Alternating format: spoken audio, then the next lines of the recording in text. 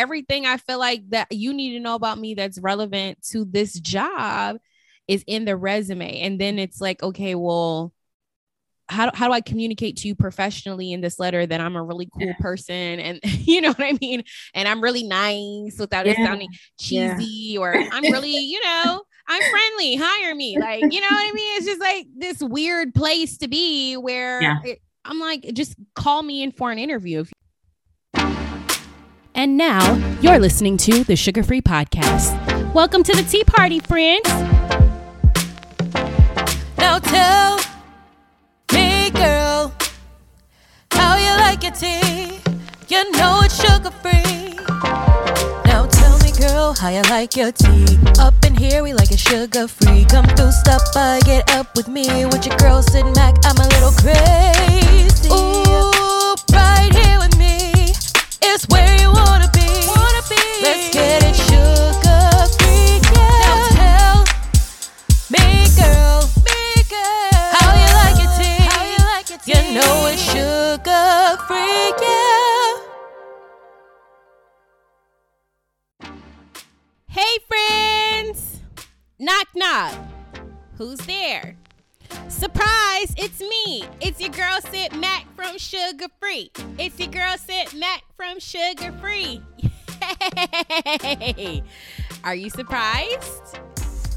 Really, you're not. You should be, because it's Thursday and we don't normally air episodes on Thursday, but I decided that I wanted to bless you all with a little extra special treat this week, because quite frankly, listen, y'all, the conversation I had with Charnay was so fantastic, and it went on for nearly an hour and a half. And so I didn't think it appropriate to put that much pressure on you to listen to an hour and a half episode, because I know, listen, friends, I know it's a lot of pressure. I know y'all love me. I know y'all want to support me. I know y'all want to get these gems, but I know, we're in a relationship, but we're not in a serious relationship. And so I don't expect y'all to devote that type of commitment to me. Not yet. But by season 3, we're going to be going together, okay? So get yourself ready. But until then, I decided to take some of the pressure off, as we're still in the getting to know you phase before, we make it Facebook official and all that. I thought it would be better to break this episode up into 2 parts. So today you're going to get some snippets from the episode that didn't make it into the original episode, but I felt like you guys really needed to hear, because quite frankly, Charnay's advice was fantastic and right on point. And then also I got a good little chuckle. So I figured y'all could use a little chuckle too. All right. Y'all ready? Wonderful. Let's just get right into this episode by getting started with the importance of LinkedIn. How important is LinkedIn and keeping it updated to our job search? Because I kind of think of LinkedIn as being our digital resumes. Are people looking at those, and do we need to have it, or is really the paper resume all most important? LinkedIn is your second resume at this point. I really think that it should align with whatever is on your resume. A lot of people feel like they have to have posts up, or they have to network on it, or whatever the case may be. And it's not that. It shouldn't be so much pressure to be this fancy professional on LinkedIn. And I feel like that's why a lot of women of color don't use it, because they feel like they have to be a certain way on the platform. And it's not for that. As a recruiter, we paid a lot of money to use that database to reach out to people. So I would say make sure that it matches whatever's on your current resume, so that if we have an opportunity, we can reach out to you. Now, I would normally only reach out to people that said that they were immediately open to applying. So make sure that you check that box that says that you're actively or immediately, it says something like that you're immediately applying for roles. If you say that you're passively applying, or you don't select anything, we might not reach out to you.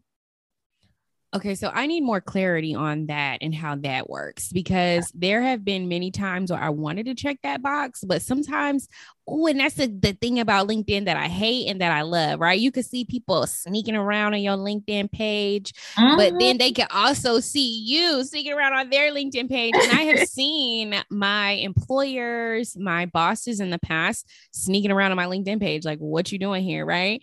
And so I'm always concerned if I check that I'm actively looking, can my current employer see that? And maybe that's something I don't want them to know at this particular time. Like, is there a way to only allow recruiters to see that, or is something that anyone that stumbles upon your page is going to be able to see?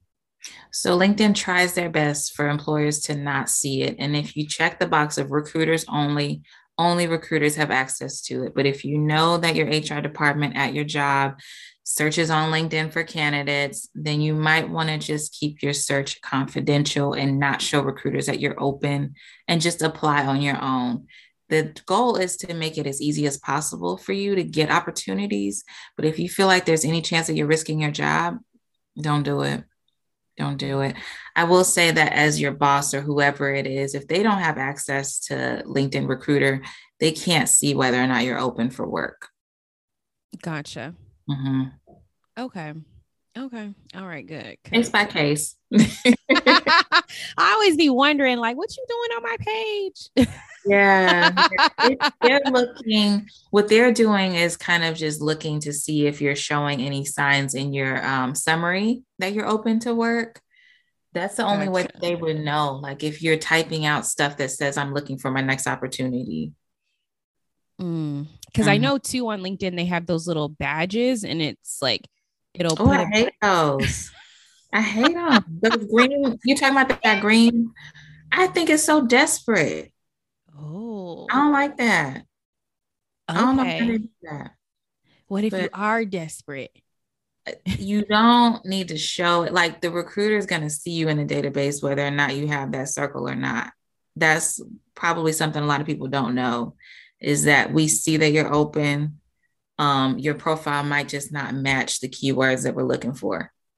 So that's why I said it's your second resume. Those keywords that are in your skill section, they need to be on your profile too. Okay. Okay. So we definitely need to keep our LinkedIn up to date. And one last question on LinkedIn: picture or no picture? Picture. I'm more inclined to reach out to you if I can see your face. It goes back into another bias, unfortunately, of, we need to see who we're dealing with in order to see if you match our company culture, whatever that means, So it is a bias for sure, but they're looking for pictures. I hate that. Because I hate when people use company culture, because a lot of times I feel like company culture is synonymous with homogenous. Mm-hmm. Do you look like us? Mm-hmm. Do we think that you behave like us? Act like us? Yes. Can we hire one more of us? Yes, exactly. And there's no diversity in that. When everyone is the same, there's no diversity. So I hate that statement, but it's very true to our current world of work. Yeah, I hate it too, because a lot of times, especially working in male dominated professions where we have all seen that that sticker going around on Instagram saying only 2% of lawyers are Black women. Show me one that you know, right? Like if we know that only 2% of the profession is Black women, when you say, you know what I mean? Like we're looking for cultural fits, the likelihood that the culture is being cultivated or driven by people who look like me is very slim. And so when I see cultural fit, I'm like, well, how can I possibly see myself here? And I remember working at a company once where and this was not a legal company, it was just a regular company. And on the values page, it was no women of color.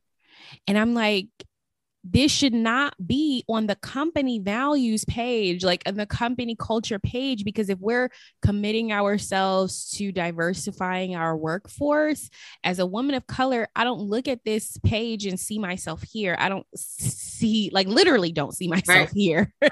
I don't see this as being a place where I would feel welcomed. And so I feel like that culture language can just be super exclusive. And we talk about the company values. It's like, ugh, it's not inclusive at all. And I really hate that for us.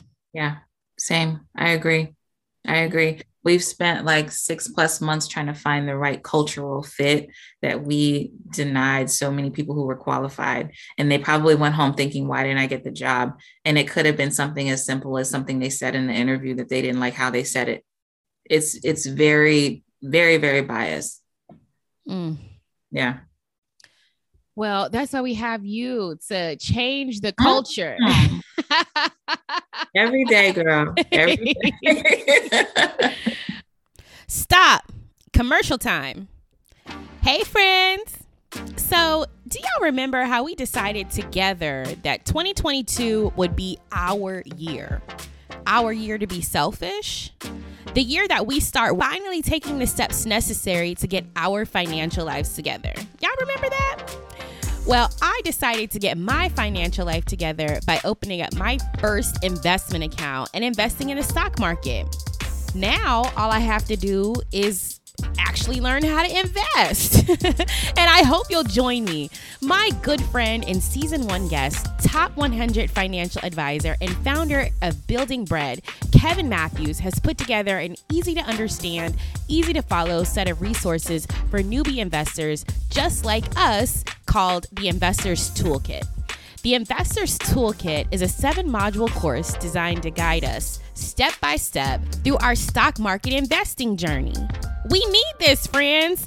Well, if you're ready to stop talking about it and be about it, click the link in my show notes to access the Building Bread Investors Toolkit. And if you use the link in the notes, you'll also get a special sugar-free discount. Y'all know I'm gonna take care of you, friends, right? Good. Now back to the show. You mentioned earlier about reserving certain long-winded statements about who we are for our cover letter. Is the cover letter dead? Because I hate the cover letter. If I see a job posting with cover letter, I'm probably going to be like, no, I'm good, girl. Yeah, no. Yeah. Again, traditional companies, academic hospitals, they still want to read them. But I personally despise and hate cover letters for that very reason. I feel like it's another piece of information that nobody's going to read, and you spend your time trying to write one, and it's just there. Hiring managers who are still on the traditional side and maybe the boomer generation are definitely reading them. So if you're looking at it from that standpoint, if they ask for it, even if it's optional, upload one. But I hope that they fizzle out within the next few years. I really do. But I feel like nobody's reading them as much as they used to. I agree. I don't really understand the value. And maybe it's because there's no clearly defined structure or standard for what makes a good cover letter, that it makes it difficult for me to understand the value, because you don't want to just rewrite everything that's on your resume. Okay, well, what else do you really want to know about me that's not on this daggone resume? Like, everything I feel like that you need to know about me that's relevant to this job is in the resume. And then it's like, okay, well, do you just, how do I communicate to you professionally in this letter that I'm a really cool person, and you know what I mean? And I'm really nice without it sounding cheesy, or I'm really, I'm friendly, hire me. Like, you know what I mean? It's just like this weird place to be where I'm like, just call me in for an interview. If you want to know if I'm cool, if you want to know more about my background, if my experience on my resume speaks to you, just call me in for an interview. And I consider myself a very good writer, and I still am like, why? It's a waste of time. Like, if we're thinking about it from the standpoint of trying to condense down your resume to those 4 to 5 bullet points, and you have a ton of data or a ton of impressive awards or anything that's going to make you shine, That's when your cover letter can shine. When you have stuff that you couldn't keep on your resume, you could just transition it onto your cover letter. I recommend having 2 paragraphs and then some bullets under that to break up the paragraph form. So that way they'll still hopefully read some of it. And then have one last paragraph under that. So we've got 2 paragraphs, bullet points, and then one finisher of a paragraph at the bottom. What typically would you communicate in the bullet points? That data, those accomplishments, how you can move the position forward. You're really shining in those bullet points, and it's matching the stuff that's on your resume or expanding on the stuff that's on your resume. Woo chow. What a show. We shared some good old tea today, didn't we, friend? Thank you for your presence. I truly enjoyed you at the tea party, and we appreciate you sipping on some sugar-free tea. With me, your host, Sid Mack. Until next time, be sure to connect with me on Facebook, Instagram, and YouTube at Sugar Free Podcast or at Sugar Free Pod. You can also visit our website at www.sugarfreepodcast.com. See you again soon, friends, and be sure to keep the tea party going, with plenty of tea that's 100% sugar-free.